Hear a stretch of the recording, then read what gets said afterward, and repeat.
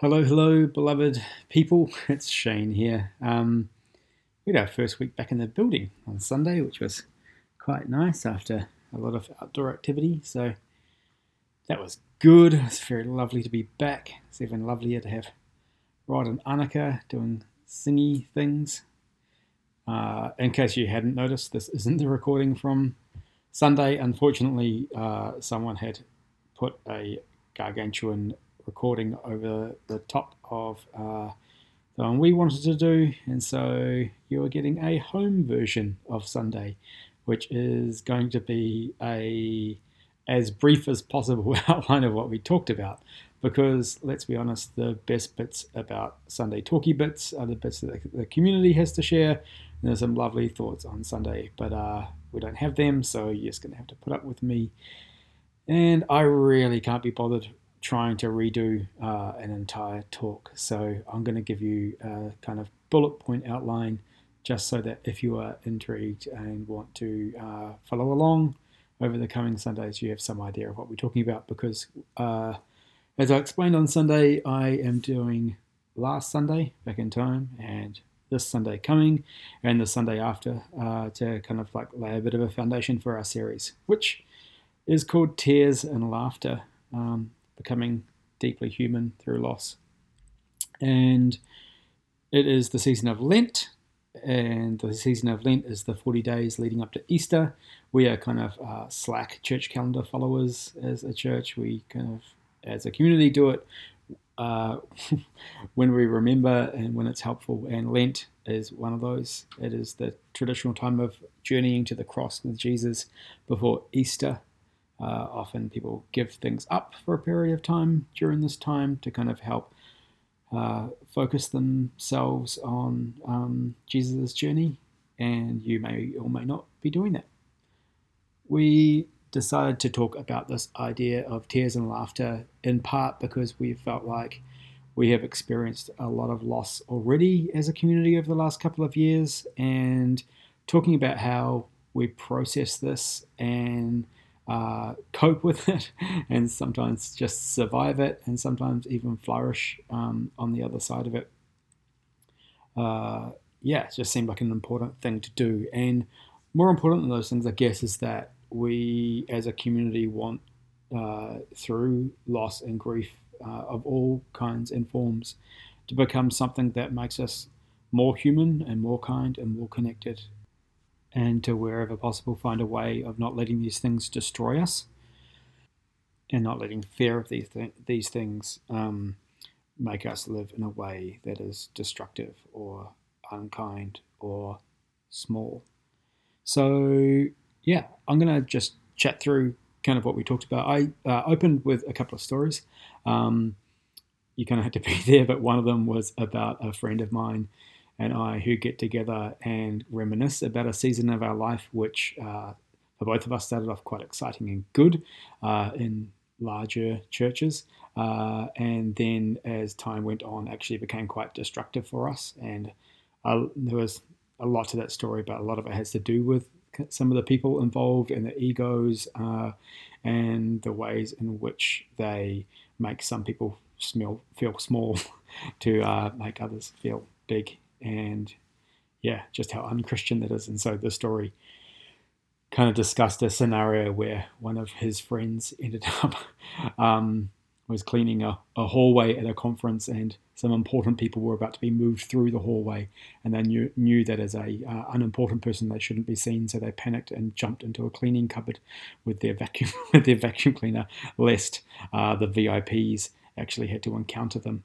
And so I kind of talked about how this friend of mine and I often end up, after too much scotch, telling these stories and laughing hysterically about the power that they had over us, and even our participation in them. And though I guess for us, it's a way of experiencing the absurdity of it all, even though at the time we could barely even name that absurdity, and that laughter has actually helped us process together, and at times laughter helped us survive that. I also talked about situations of parenting in lockdown, which I'm sure you're probably sick of stories of parenting in lockdown, but the way in which Meg and I, like, things at times just got so ridiculous and so intense that all we could do is laugh at how silly the situation was and how bananas it was and how much we wanted to escape it. And we used to make really bad jokes about, like, just hopping in the car, telling each other we're going to get milk, and then just keeping on driving and not returning. Yeah, which seemed funny at the time, even if it was, felt a little bit true. Yeah, then we just kind of explored the way in which both tears and laughter can help us process times of grief and loss, and not just like losing a person, but of coming to terms with our humanity and our frailty and the fragility of life and disappointment and how our lives have worked out, and about how actually experiencing these things in bodily ways is really important for us, and actually, I would say, is a sacrament. A sacrament is as in a place where God meets us and where God is present.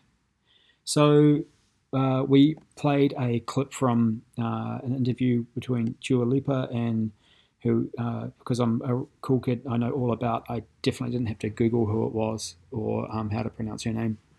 And Stephen Colbert, who is one of my favorite comedians, and I think I put a link up to the interview on Facebook and on the Weekly Note if you got emailed that, so you can go and check that out if you haven't already. But he has a lot to say, which we'll draw from over the next few weeks. But part of it is just talking about how one thing Christian tradition offers us is that death and loss don't have to mean defeat. That through laughing about these things and finding goodness even in the midst of the difficult stuff, then that kind of sadness, which is in itself a little death, actually brings meaning out and makes it so that they're not necessarily final deaths. And so we explored a little bit of that, but I'll elaborate on that further. I then chatted about my skimming of the Gospels in anticipation of the series, and just how weepy and intense and jovial and just how emotional Jesus is in them, and angry. He's a lot of things. And if Christian tradition again points us to the fact that Jesus is an example or a sign or a model of what it is to be fully human and fully divine, that this emotionality, in contrast to the kind of stoic man, which was still very much in the water around Jesus' day, Jesus doesn't suppress and bottle and just write out the stuff that he faces. He laughs and weeps and parties and gets angry and, is all around just a huge bag of emotions.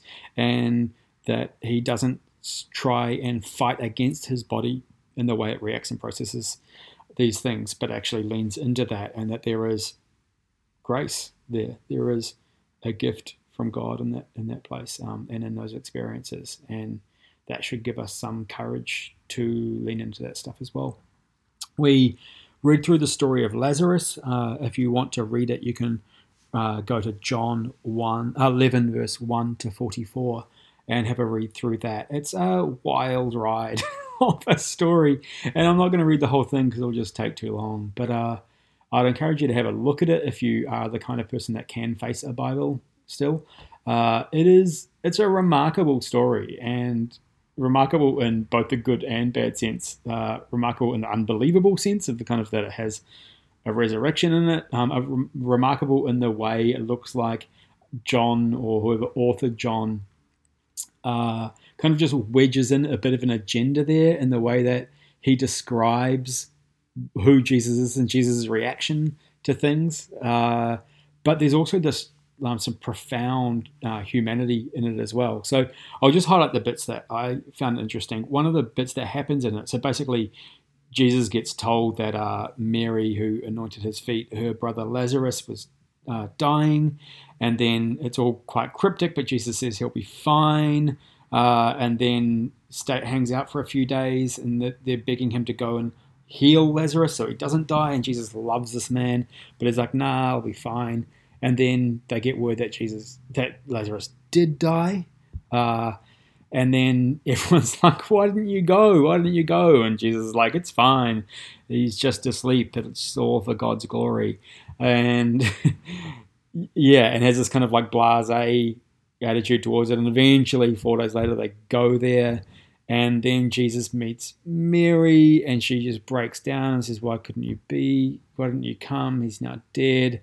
And then Jesus breaks down and weeps and cries and is distraught, and then goes to the grave. And then, after a bunch of showing off and talking about how he had it all under control and it was just all done for God's glory, he tells Lazarus to come out, and Lazarus comes back from the dead after 4 days.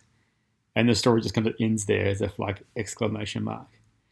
And what I thought was interesting, I don't have a whole ton of answers about this passage or the thoughts and stuff, but what I found particularly interesting is that this, in some ways, is kind of like the two sides of the Christian uh, experience of death and loss that we have to hold together.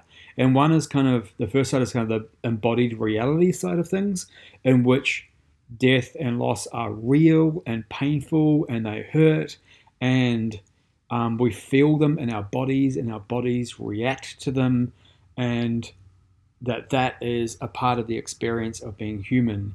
And the other side is the kind of future hope side. And there's a bunch of ways of looking at this, but one is that, that somehow um, all things will be made new one day, that we will get to meet our loved ones who we've lost, that there's some such thing as the resurrection, or in kind of less supernatural ways, the sense in which, that loss can still be meaningful, or good can still come out of it, even if it's not what we wished for, that new life can be born in the wake and on the other side of loss. And that we need to hold these two things together. And that Christian, I guess, theology at its best um, makes space for both of these things in a variety of different forms, and doesn't try and shut one out from the other. But I just found it really interesting how Jesus kind of, in from one angle in the story, was, supposed to have it all under control and knew that he could raise Lazarus from the dead, and everyone else is just, being like a bit dramatic, worrying about him being dead when he was just sleeping and all this kind of stuff. And then on the other hand, when he actually encounters Mary and the reality of Lazarus' death, his body just breaks down and he weeps and cries and is distraught, and that both of these things are true. And I really like that about this. That tears and grief and sadness are not to be denied. They're not, for those of you who have ever faced kind of platitudes of, it's all in God's hands, or it's all in God's plan, or everything happens for a reason, as kind of examples of why, you should buck up your ideas and just be happy because none of it's, it's all under control. We'll know what I'm talking about, but that is a massive violation of our body's way of processing grief, and a violation of our humanity, and it's used as a weapon to kind of hammer back tears, and that's not good enough. But for those of you also who have kind of been left in places with no hope and no sense of meaning at any stage in your loss or in your despair or in your sadness, that's a really crippling place too. And so what we're going to explore in this series about how tears and laughter can open up both sides of that reality, that can help us process the embodied reality of loss, but they can also open up pathways for future hope and meaning. So yeah, that's what we are going to chat about over the next few weeks. Hopefully that made some kind of sense. If not, that's okay. It's the best I can do. I am going to read for you a John O'Donohue poem that we read at the end before taking communion. If you'd like to take communion, you can gather your own elements now. That'd be lovely. You can electronically have it together. But I'll read you this beautiful John O'Donohue poem about grief. For Grief by John O'Donoghue. When you lose someone you love, your life becomes strange. The ground beneath you gets fragile. Your thoughts make your eyes unsure. And some dead echo drags your voice down. Where words have no confidence, your heart has grown heavy with loss. And though this loss has wounded others too, no one knows what has been taken from you. When the silence of absence deepens, flickers of guilt kindle regret for all that was left unsaid or undone. There are days when you wake up happy, again inside the fullness of life, until the moment breaks and you are thrown back onto the black tide of loss. Days when you have your heart back. You are unable to function well, until in the middle of work or encounter, suddenly with no warning, you're ambushed by grief. It becomes hard to trust yourself. All you can depend on now is that sorrow will remain faithful to itself. More than you know, it knows its way, and will find the right time to pull and pull the rope of grief until that coiled hill of tears has reduced to its last drop. Gradually, you will learn acquaintance with the invisible form of your departed, and when the work of grief is done, the wound of loss will heal, and you will have learned to wean your eyes from that gap in the air and be able to enter the hearth in your soul where your loved one has awaited your return all the time. Amen. We'll be back in the building this Sunday. If you are able to be there and want to be there, I'd love to see you again. Grace and peace be with you. Bye.